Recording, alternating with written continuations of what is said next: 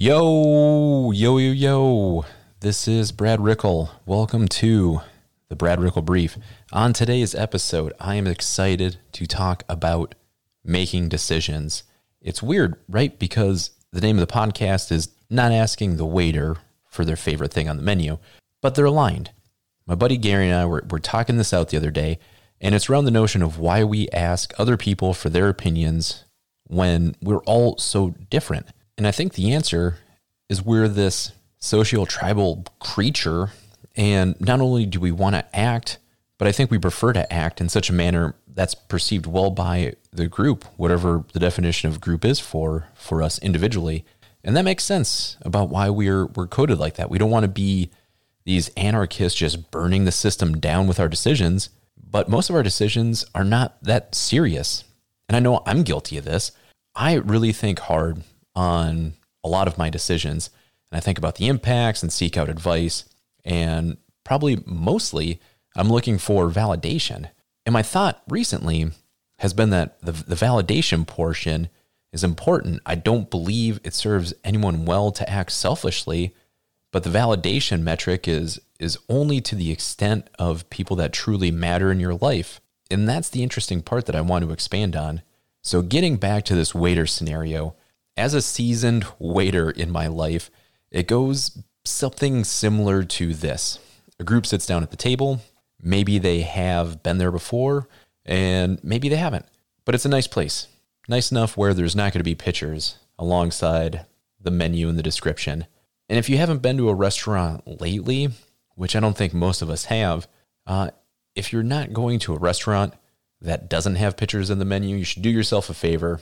Maybe go out to eat less and spend a couple dollars more when you do go out to eat, and go to places that don't have pictures on the menu. Ditch the kids, get a sitter, go out someplace different, upgrade it just a little bit. So I digress. And this would happen to me a few times of the week. Someone at the group would be talking to me, and they would ask, "Hey, so what do you like? Or what's good on the menu? Or what do you recommend?" And we would normally be fed certain things to say in those scenarios, but the intent and all those phrases are essentially the same, and the intent was always the same.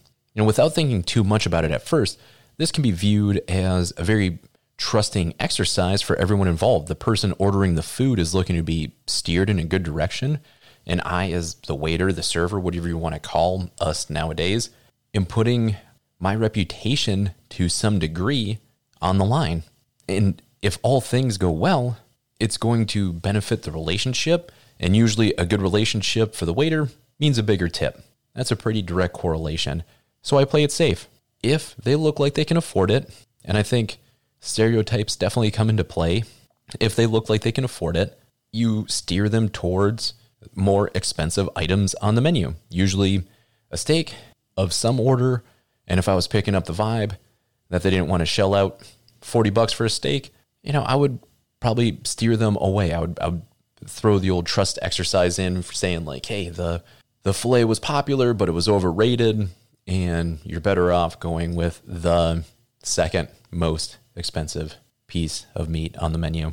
And mind you, these were not things that I actually thought were good on the menu, because I really never ate at the restaurants I worked at because I was working there.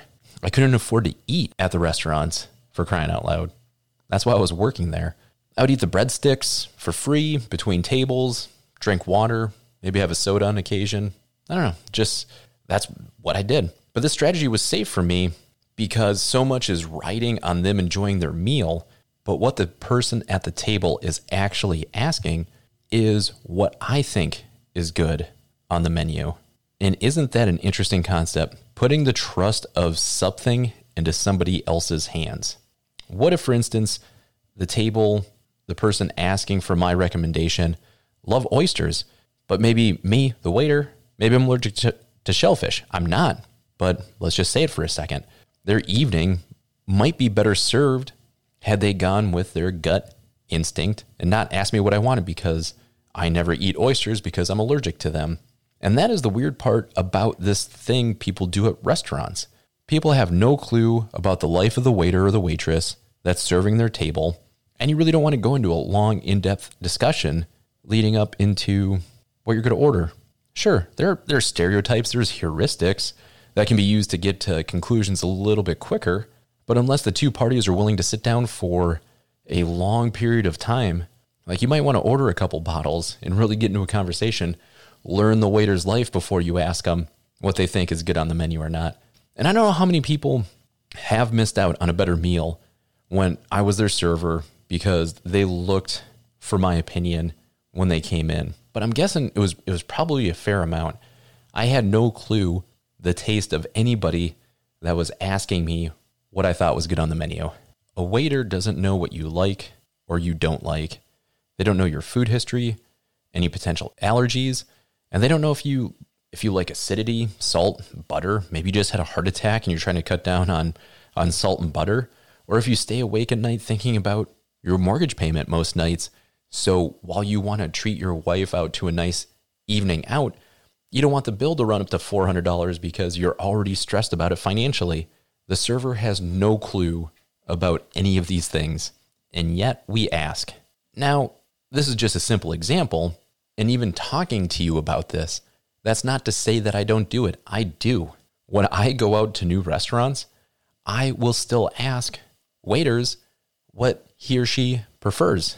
And I'm going to get to that more later. But we ask because we're looking to maximize our experience and view the waiter to be some sort of knowledge keeper, when in fact, they don't know what you're actually trying to accomplish. So they're ill-suited to answer the question.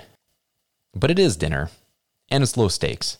So I think we can absorb this practice without the consequences being too severe, short of food poisoning or allergic reactions.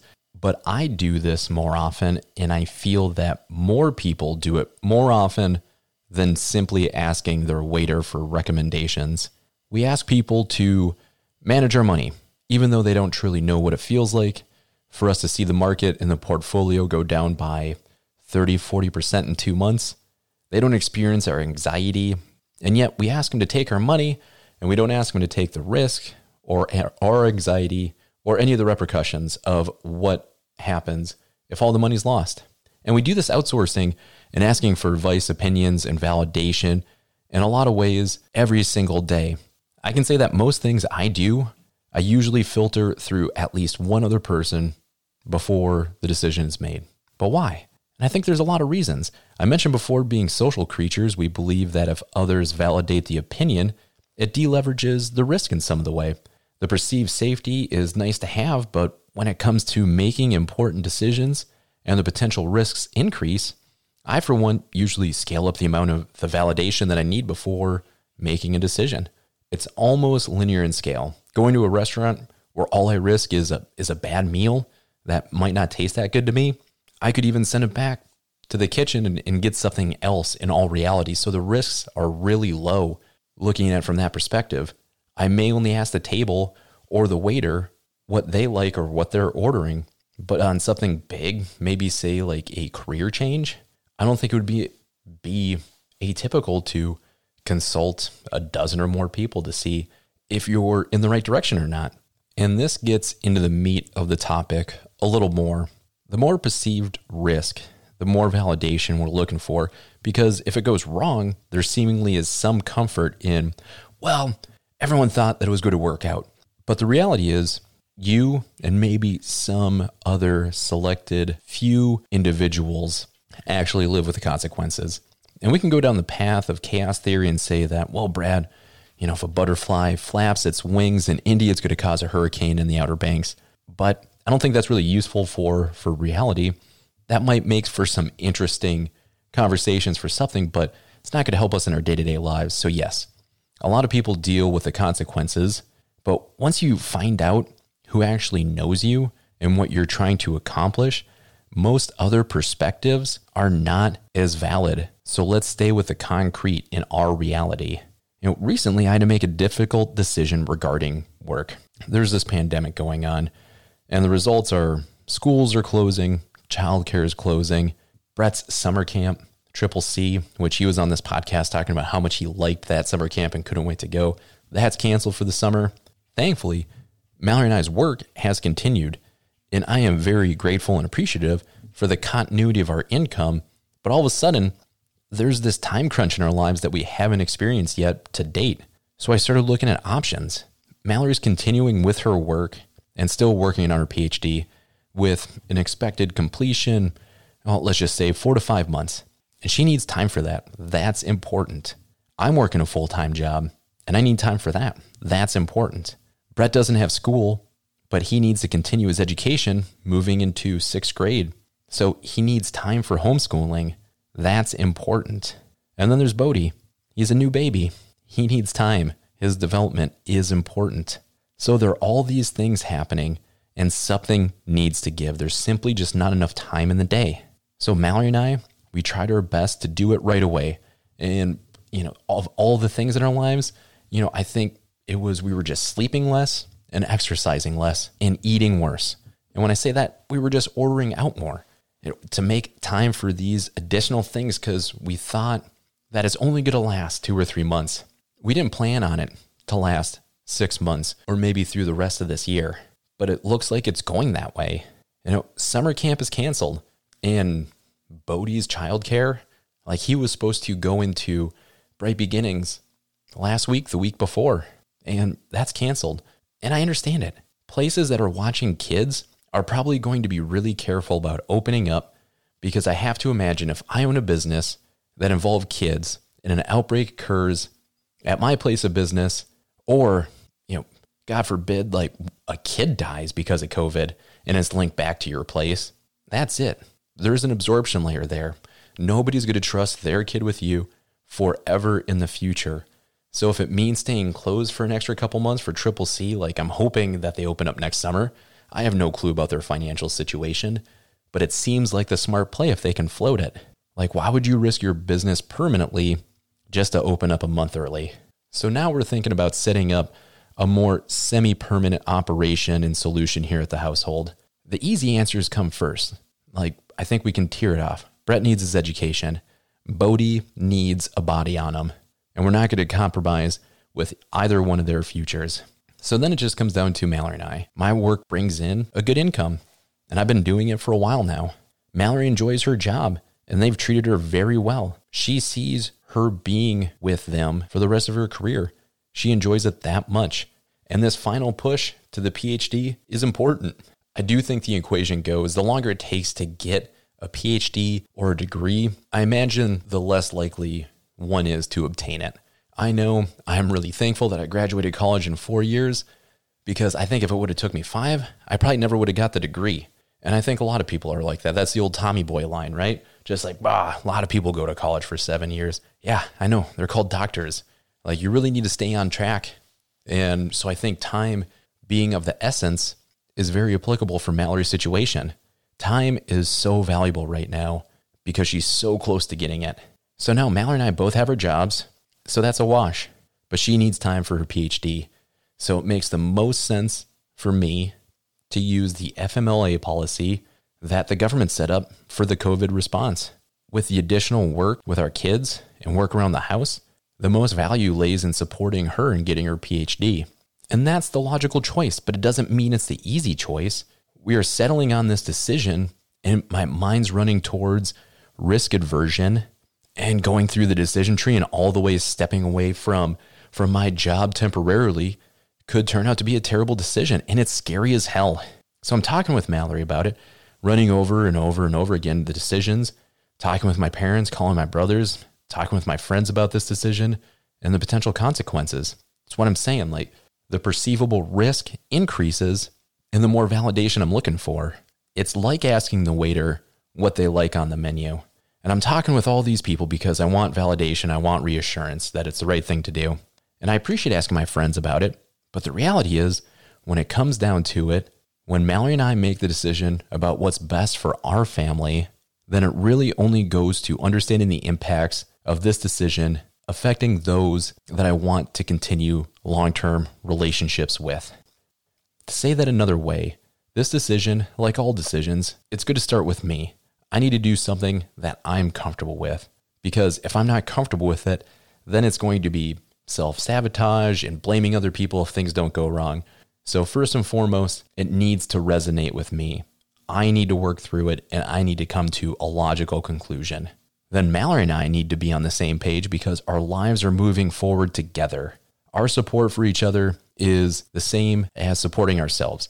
There is no decoupling our own best interest and our interest in each other. It's the same. We're moving towards the same direction. And finally, after I look outward, I see the opinions of those people that I have long-term vested interest in, right? So it's me first, then it's Mallory and I making sure we're on the same page. And there are select individuals who I want to have long-term relationships with. And I make sure to see that there's no negative impacts on them that I'm not considering. People who I want to work with and pursue things with in the future, and just making sure that this makes sense from their perspective as well. After that, the returns of asking other people their perspective on the matter are so far diminished, it's not worth the time expended to even ask. And that might seem a little harsh, but I think the reality is it settles to a really nice place that there's only a few people that you really need to run things through. It's a small list. So if you think about this in the restaurant example, the decision should be to understand for yourself what you want to eat. You enjoy the food. With your understanding of how the meal is going to affect you, that's going to matter the most. Eating something that negatively affects you, let's just say it gives you the runs, how does that help anybody else to order that thing, even if somebody else outside of you is recommending it? So after understanding what you want, it is appropriate. Gauge the interest of the rest of the group. Who else is at the table? Do they want to share appetizers? Do they want to share entrees? Finally, you can still ask the waiter about what they like. That's totally appropriate. What the waiter has to share might have some value. It likely won't, but it might. It doesn't hurt to ask. It doesn't mean you can't ask, but a better way to understand it is when you ask the question, you understand they are not looking at it through your perspective and your desired end state. And that's really important here. You have a lifetime of information that makes up who you are, and you are the only one that knows what goes into that. Every good decision you've ever made, every bad decision you ever made, every class that you enjoyed in college, or every conversation with a good friend that you've had that just kind of stayed with you, all of that goes into it. If you were lucky enough to have a partner in your life that understands Sonder and can see the world through your position, count yourself lucky, because that gives you two very qualified opinions then. And that's where my thoughts kind of settled on this. Our decisions only need input from a select few people. It starts with you, and then it's important to know who you can reach out to that understands you and what you're truly trying to achieve. Everyone outside of that needs context of who you are and what you're trying to achieve with the question itself. Otherwise, they will answer it from their perspective and their life experience. I don't need to tell Mallory what I'm trying to accomplish taking FMLA. She already knows because we're trying to accomplish the same thing. I can't just ask my friends or my dad, in this instance, for their thoughts on the subject without layered context of a desired end state, because otherwise their answers are going to be given through their perspective, which is likely not the same as mine. So it's better for me to ask my dad for his opinion on FMLA, but set it up not with a financial perspective in mind, but on how he approached it when he supported mom when she went back to get her RN. He had the financial burden with the additional stuff around the house regarding us kids like Eric, Kevin, and I. It made for a more productive conversation because he better understood that I wasn't talking about clipping coupons and doing other financial related matters, that part was already considered and it's not important for this discussion. But what was important was how a man supported their family in a non-conventional way. And that's something that he had a ton of experience on and a lot of good input. And that is what's needed more in life for most of these decisions. Internal first, then those who know you and what you're trying to accomplish, ideally, they have the same interest as well. And then everyone outside of that small circle, they're going to need context and understanding when they ask you the question. Otherwise, they can't properly answer it. Don't ask the waiter what their favorite is, but rather ask them that you want beef paired with a nice Pinot, and you're considering the ribeye or the sirloin, and if they have any input in that. Everyone's served better that way. I count myself very lucky because I have the support of Mallory, and her and I's relationship is set up in such a way that we get 2 decisions that's good for us as a group. If the situation was reversed and she needed FMLA to help me accomplish a PhD, she would. And outsiders would have looked at that decision as totally logical. But me taking time off to support my family just usually isn't the way we do things in America. So I needed the context for people to understand what was trying to be accomplished. Outside of this, there are people that I want to work with long term, and I was concerned about their opinion, and thankfully their support was there as well. Naval talks a lot about this and distills it down to a simple phrase of playing long-term games with long-term people. Adding that, I think how you get to long-term games with long-term people is understanding who those long-term people that you have in your life are. The answer is not going to be but a few people at most for any one decision. It is interesting to view it that way and uncouple the validation part from the decision-making part, and you end up getting a better result. That is it, folks. Very appropriate topic for me to be discussing as we recently chose to use FMLA to support my family during this pandemic. Thank you for tuning in. Please subscribe to the podcast. Music, as always, is provided by James Spenceley. That dude knows how to shred. Stay positive, stay healthy. See you later. I'm out.